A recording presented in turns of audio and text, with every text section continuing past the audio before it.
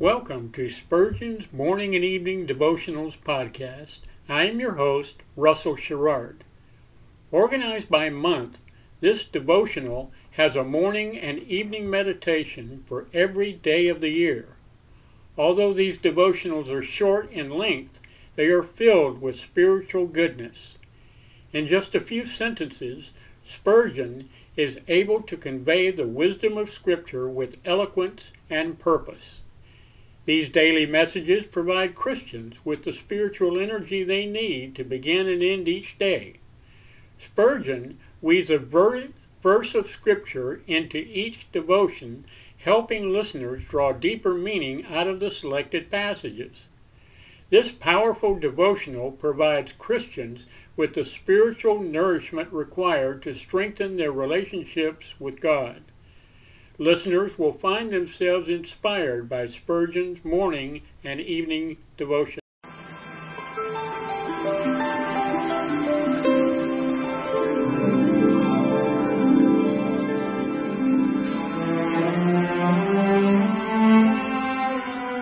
The psalmist said, "When I awake, I am still with thee."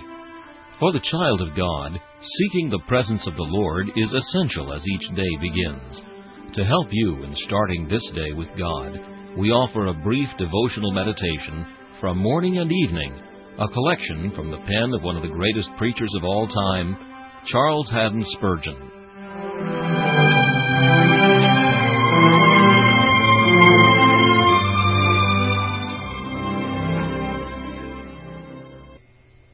This morning's text is found in the book of Joel, chapter 2 and verse 13. Rend your hearts, and not your garments.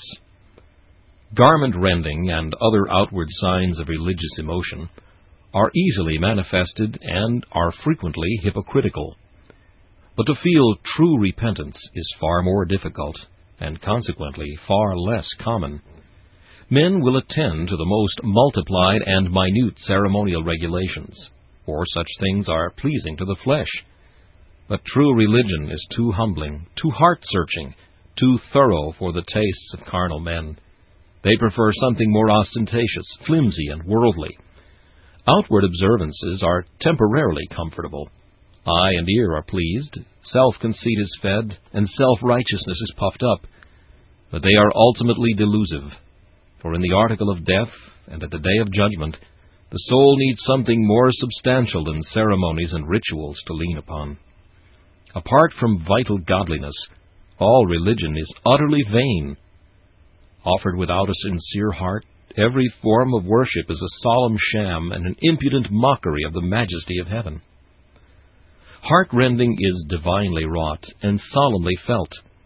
It is a secret grief which is personally experienced, not in mere form, but as a deep, soul-moving work of the Holy Spirit upon the inmost heart of each believer. It is not a matter to be merely talked of and believed in, but keenly and sensitively felt in every living child of the living God. It is powerfully humiliating and completely sin-purging, but then it is sweetly preparative for those gracious consolations which proud, unhumble spirits are unable to receive. And it is distinctly discriminating, for it belongs to the elect of God, and to them alone. The text commands us to rend our hearts, but they are naturally hard as marble. How then can this be done? We must take them to Calvary. The dying Savior's voice rent the rocks once, and it is as powerful now. O blessed Spirit, let us hear the death cries of Jesus, and our hearts shall be rent, even as men rend their vestures in the day of lamentation. This meditation was taken from Morning and Evening by C.H. Spurgeon. Please listen each morning at this same time for Morning and Evening.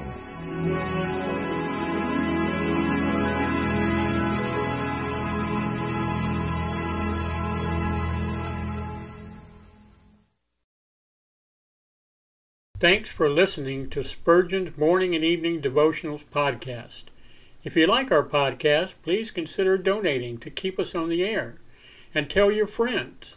Spurgeon's Morning and Evening Devotionals is just one of the many books that I have published on Amazon.